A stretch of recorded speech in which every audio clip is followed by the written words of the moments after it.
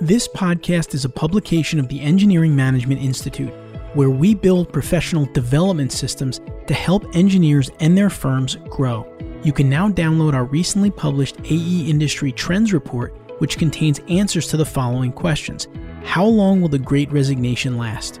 Are firms still allowing remote work, and how is it affecting their productivity? How are successful firms using data to create people-centric cultures? You can find answers to these questions and more in our latest report, which you can download at engineeringmanagementinstitute.org.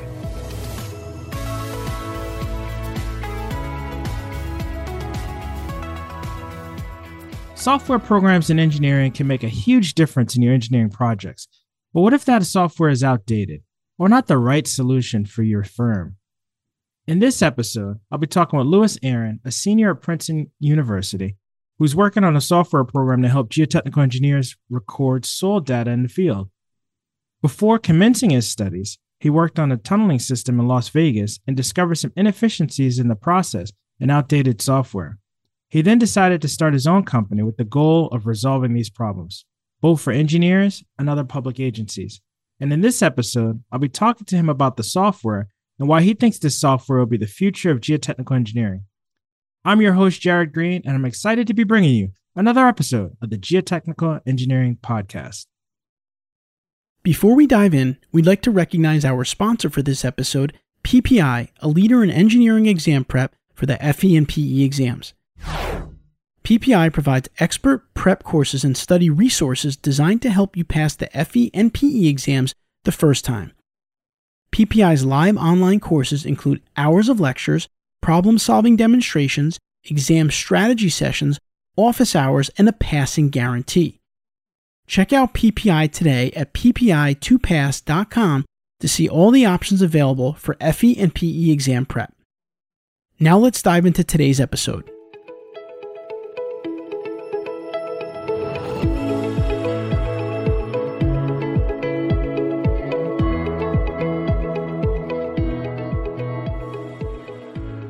All right, welcome to the show, Louis. How are you doing? Yeah, thanks so much, Jared. Doing great. Calling in from Princeton, New Jersey here, and excited to be on. Well, it would be great if you could tell our listeners a little bit more about yourself and then, talk about your interest in the geotechnical field. How did that start and where are you? I'm currently a senior at Princeton, and I study operations research, which obviously is not geotechnical engineering or civil engineering or really anything with respect to the ground. But the way that it is related and the way that I got involved is through the data. During COVID, I took a year off from school and I worked for a tunneling company based out of, at the time, it was mostly in Las Vegas. Now they're mostly in Austin. In my 9 months there, one of the things that I was working on was helping with our geotechnical soil boring logs. So the company had me download GINT, which I imagine many of you are familiar with GINT. But for those who aren't, it's short for Geotechnical Integrator. Software built in the 1980s and somehow still used quite widely today. And so, basically through that experience of using GINT and seeing how geotechnical data is stored, I kind of realized that there were, from an operations research and a computer science perspective, I identified a ton of issues, which many of you, I'm sure, again, are very familiar with in terms of how geotechnical data is managed and stored. And so I'll just list through a couple of them real quick and then going a little beyond the scope of the question here. But the things that you come across are, first of all, the software oftentimes is only storing data in PDF form. So, you enter a bunch of data, you export it to PDF, and then you send that off. And then basically the data is lost. It's unreadable. Another really big problem, which at the time of creation of GINT was considered an advantage, but is now considered a disadvantage, is how customizable a lot of the softwares that are out there are today, especially GINT. So you can basically store your data in whatever set of data tables you want to. And then you can take those data tables and map them to some PDF log, which sounds really great. But then, 3 years down the line, when you have 15 companies using 15 data structures, your Department of Transportation is going to have a really hard time performing any sort of meaningful data analysis. So that's a second problem. And then kind of a third problem that I came across also is that there are so many opportunities for human error in the process of logging borings.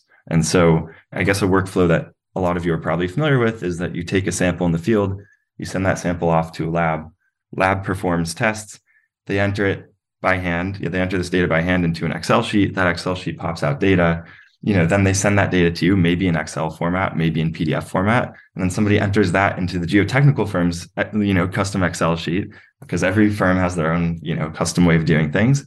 Then you export that and you import that into Gint. And then you can create your boring logs. And there are just so many points of data reentry and so many points for error. And so kind of between these three issues, unreadable file types, varying data structures, and real potential issues for quality, there's got to be a better way to do these things. These are pretty serious problems. And so that's kind of how I ended up digging into geotechnical data, really learning a lot about how soil borings are done, what the workflow is, how the data is stored. That's how I've gotten here today.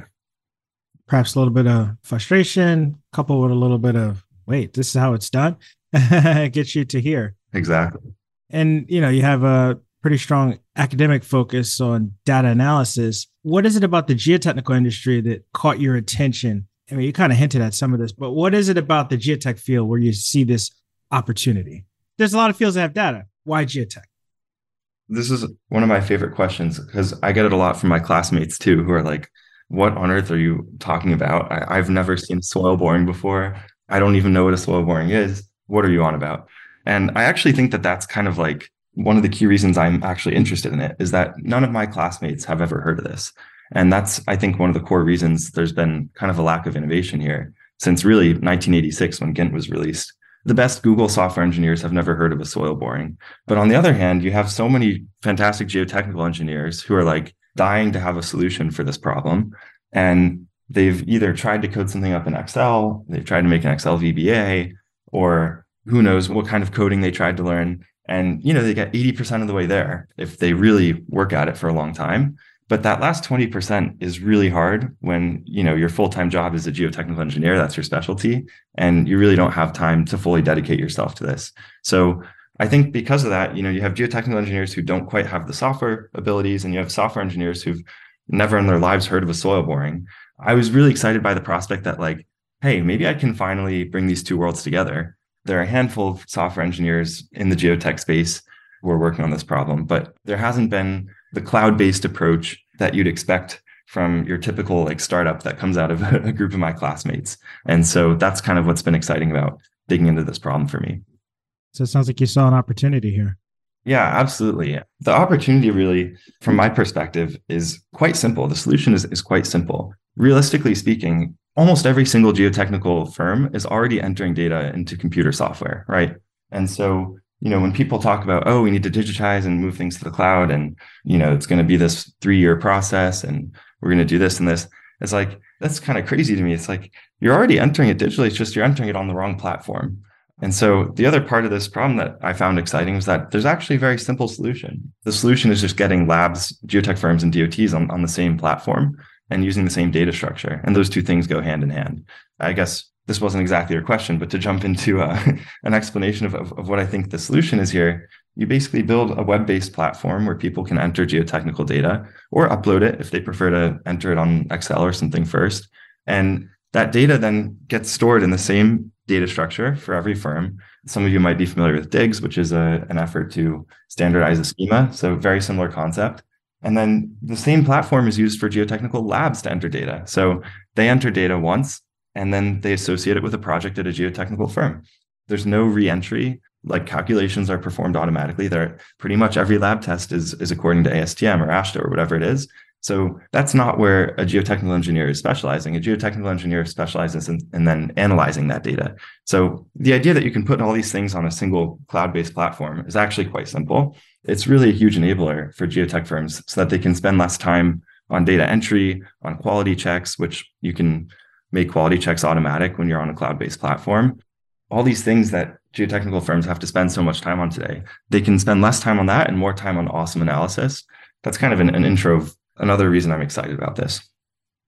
I guess while you're working on your degree, while you're finishing your degree, you started building this product. Where are you now with that? Yeah, exactly. So I started this actually just last May, so not all that long ago. I had an internship over the summer, but I would spend like 9:30 p.m. to 3 or 4 a.m. working on this. And a group of my classmates and I basically worked on the minimum viable product for the software so that we would get something in front of geotechnical engineers who could give us feedback. So we finished that in August, got a ton of feedback from some really awesome people in the industry. both at the geotechnical firms and also at municipalities and DOTs. And we took that feedback, and we were so encouraged by how positive the feedback was, despite how bad the product was. At the time, I was still learning about geotechnical engineering. I didn't know that you had 4 blow counts, 3 or 4 blow counts. So we just had like 1 spot for blow counts, and like that's an example of just like how much we still had to learn. And yet, people were so excited about the idea that they were willing to give us feedback, and also were like encouraging us to continue to build out the product. So I took that as good encouragement. We brought on a couple more people. We've spent since September totally rebuilding it. And so, there are 2 parts to it now. There's the desktop web app. So this is just like a website that you access from your computer. You can enter boring data, you can upload GINT files, and you can generate custom log PDFs. But the key is that all the data is stored digitally.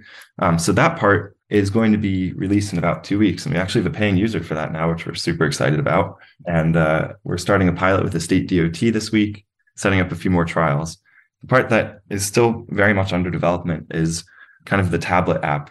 And you've heard a ton about tablets for logging field borings over the past few years. And I think it's a controversial subject. There are people out there who are like insistent that they're going to use paper forever. And I think that's awesome. And I don't think tablet is like critical from a data management perspective. But for people who do want to do that and they feel like it saves them time, we're working on kind of the feedback that we got from the industry was that it needs to be something where you type as little as possible. So you need to be able to tap as many buttons that kind of like, if you see somebody checking you out at a cafe, they're not typing coffee with oat milk, right? They're hitting coffee and then they're hitting the oat milk button. And so we're trying to design something that is as much adheres to that principle as possible, so that, when you're out in the field and there's dirt or there's snow or whatever it is, you're not stuck typing and wishing you had your piece of paper. That part we would still love to get feedback on. So our timelines, basically, we're going to release our minimum viable product probably in mid-December, and would love to chat with anyone who has thoughts on that. And then we'll iterate on it and probably release the app around February 1st. So feel free to contact me if that's something you're excited about. Why do you think that this class of software is the future of geotechnical engineering? And what do you think it means for engineers' careers?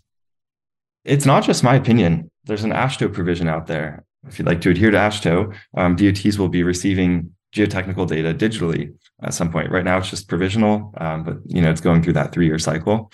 So it's happening at the AASHTO level. It's happening at the DOT level. I believe Louisiana DOT already requires a certain digital submission format, which I think is actually DIGS, which I mentioned earlier. Ohio DOT is doing something similar. You're getting digital adoption at the DOT level as well. Also, USAC, the Army Corps of Engineers, I think has been doing this for a long time. So the transition to digital geotechnical data is going to happen probably in the next 3 or so years. And it's not a crazy thing. It's just the geotech industry is catching up to the rest of the world. And it's going to be really awesome for people who are proactive. So the engineers, if you kind of put this off and you continue to use legacy software, that's fine. But basically every day that goes by, you're losing data because you're storing data in a format that can't be read later. On the other hand, the engineers who are proactive, they're going to generate extremely valuable databases so that borings can be mapped instantaneously. They can be really easily searchable. You can hook into other third-party services who are going to take your digital data and do really cool visualizations or really cool analysis for you. It really unlocks a whole world for geotechnical engineers. And so if you do it today, then in 3 years from now, when the other geotech firms who are a little bit more resistant finally start adopting it, you're already going to have 3 years of data that you can use to inform your future projects. I foresee a huge value add to the proactive firms, the proactive DOTs, proactive municipalities. It's the ones that wait, or the ones, in my opinion, even worse, the ones who hire consultants to stitch together like old legacy software from like 3 different things that, haven't been updated in a bunch of years. Like those are the people who are really going to have to pay down the line because, the more complicated your system is, the less maintainable it is. And then 4 years later, everything's broken and you have to make a decision. Do we rehire the same guy who's the only person who knows how this works to fix it and, pay a ton of money? Or do we just throw this whole thing down the drain, start over? What I think it means for engineers is that it's going to be really important to be proactive right now, but also to make sure that you're choosing a solution that's maintainable and that's simple. And then even further down the road, 3 to 5 years down the road, there's a realistic future involving AI generated cross sections, right? So DOTs are going to start to build up incredible databases. And it's really not unrealistic that in 3 to 5 years, You can click a button, drag over a certain region, click a button, and generate a cross section instantaneously. So that's why I think that this is really going to be the future. And the question is just like, are you going to approach it in a way that's going to help you down the line? Now or later, right? Exactly. How could people get more involved if they wanted to get involved with what you're doing?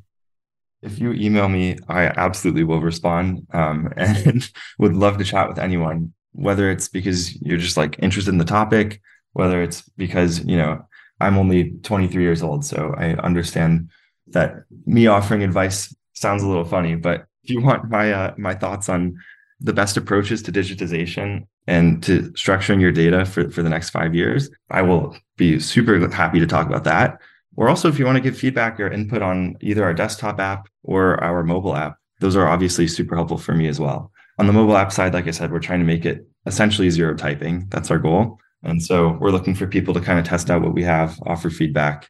We love to bring people into the design process. But yeah, again, so we're like a couple weeks out from the desktop app. I guess the last part there is, of course, I have to pitch. If you want to digitize in like an hour and start logging your borings on a web platform, like it will exist in 2 weeks, and that'll be an option. So of course, reach out to me if you're interested in that too. What is your email address? I'll make sure I get that in the show notes. My email address is lewis@boredomlogs.com. So that's LOUIS at BOREDMLOGS.com. All right, great. Well, before we take our break, what's the final piece of advice you want to give to listeners out there, geotechnical engineering listeners out there? The key piece of advice here is like not to be afraid of digitization, because, in reality, I think I mentioned this before, but we already enter most geotechnical data digitally. We already do that. The real problem is just the way we're entering it on an antiquated platform. So if somebody from a large software firm comes to you and says, they have the solution for you, but it's really complicated, it's going to take a couple of years, and we're going to set up all these training sessions with your team, and they start to use words like powerful cloud-based brain, these kinds of things that don't make a ton of sense, but you're like, okay, like I guess that's what we have to do. Like, I promise you, these people are trying to scare you into overpaying for bad software. You really just don't want to go down that road. In reality, transitioning to cloud-based platforms is really simple. And it's not like something that a geotechnical engineer should be scared of, even if you have no knowledge of computer science. This process should like literally take an hour. Really, the exciting part where like, if someone wants to talk to you about training or taking a bunch of time to dive into this, it's not the digitization part. The really exciting part is after you've built a digitized database. So this is, at least like 4 to 6 months in. And then you can start to perform really cool analyses very easily. There are some really cool companies out there that I've spoken with. Recently chatted with Bob Backus from, I think, Geosyntec out in Atlanta. And his team is creating some really cool tools to visualize and analyze geotechnical data. But you can only do that once your data is on a digital platform. So the step one, which is kind of what I'm harping on here, is digitizing. And that part should be really simple. And anyone who tells you that it's complicated is trying to make you do something that you really don't need to do. The more exciting part and complex part is actually down the road when you link in your data to really cool analysis tools. So yeah, I guess my advice for geotechnical engineers is to not procrastinate digitization, especially do not procrastinate on the grounds that it's complicated, because it's not. Every day that passes where you're on legacy software is like a day where you're losing data. And so I would just like run head on toward digitizing as soon as you can, whether you're a geotechnical firm, you're a DOT, even if you're a third-party lab. I would love to chat with third-party labs as well. Just be the first ones to take advantage of this, and you're really going to unlock some awesome tools. If you want an honest opinion about how to go about doing that, like simply, sustainably, feel free to shoot me an email and we'll set up a time to chat. It really is important that at this stage, like you make sure you're not getting caught up in something with a bunch of legacy tools that are, being stitched together. You'll hear like, we're going to set up the local server, and then there's going to be the cloud and the brain, and there's like, all these pieces. Like, I just beg you to watch out for yourselves in that sense and make sure you're implementing a solution that's going to be maintainable down the line and super simple. So again, happy to chat with anyone about that. Whether or not you end up using the solution I'm working on is kind of beside the point. I benefit from the industry being proactive and digitizing. So happy to chat with anyone. Excellent. Well, thank you so much. So we're going to come back in just a minute and close this one out with Lewis in our Career Factor Safety In segment. Stick around.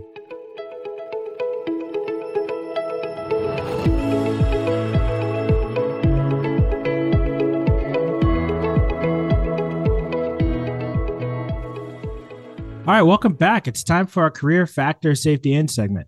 In geotechnical engineering, just like many disciplines of engineering, it's important to incorporate a factor of safety into your design.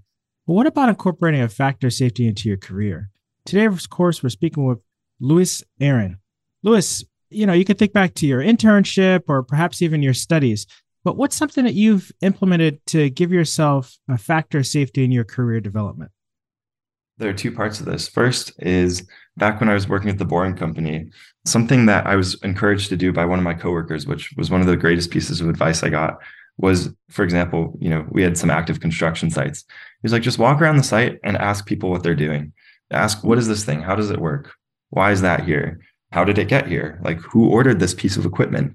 Any sort of question like that ended up being really, really important to me down the line, because not only do you learn a ton for yourself and you can inform kind of future decision making with that knowledge, but also then when you start to have more conversations with people, you can kind of pretend like you know what you're talking about, and that kind of opens up kind of the next phase of learning. So instead of people being like, oh, this is just this piece of equipment and there's the answer to your question, you can say, oh, I noticed we have this piece of equipment here. I thought this was used for X, but it seems like you guys are actually using it for Y.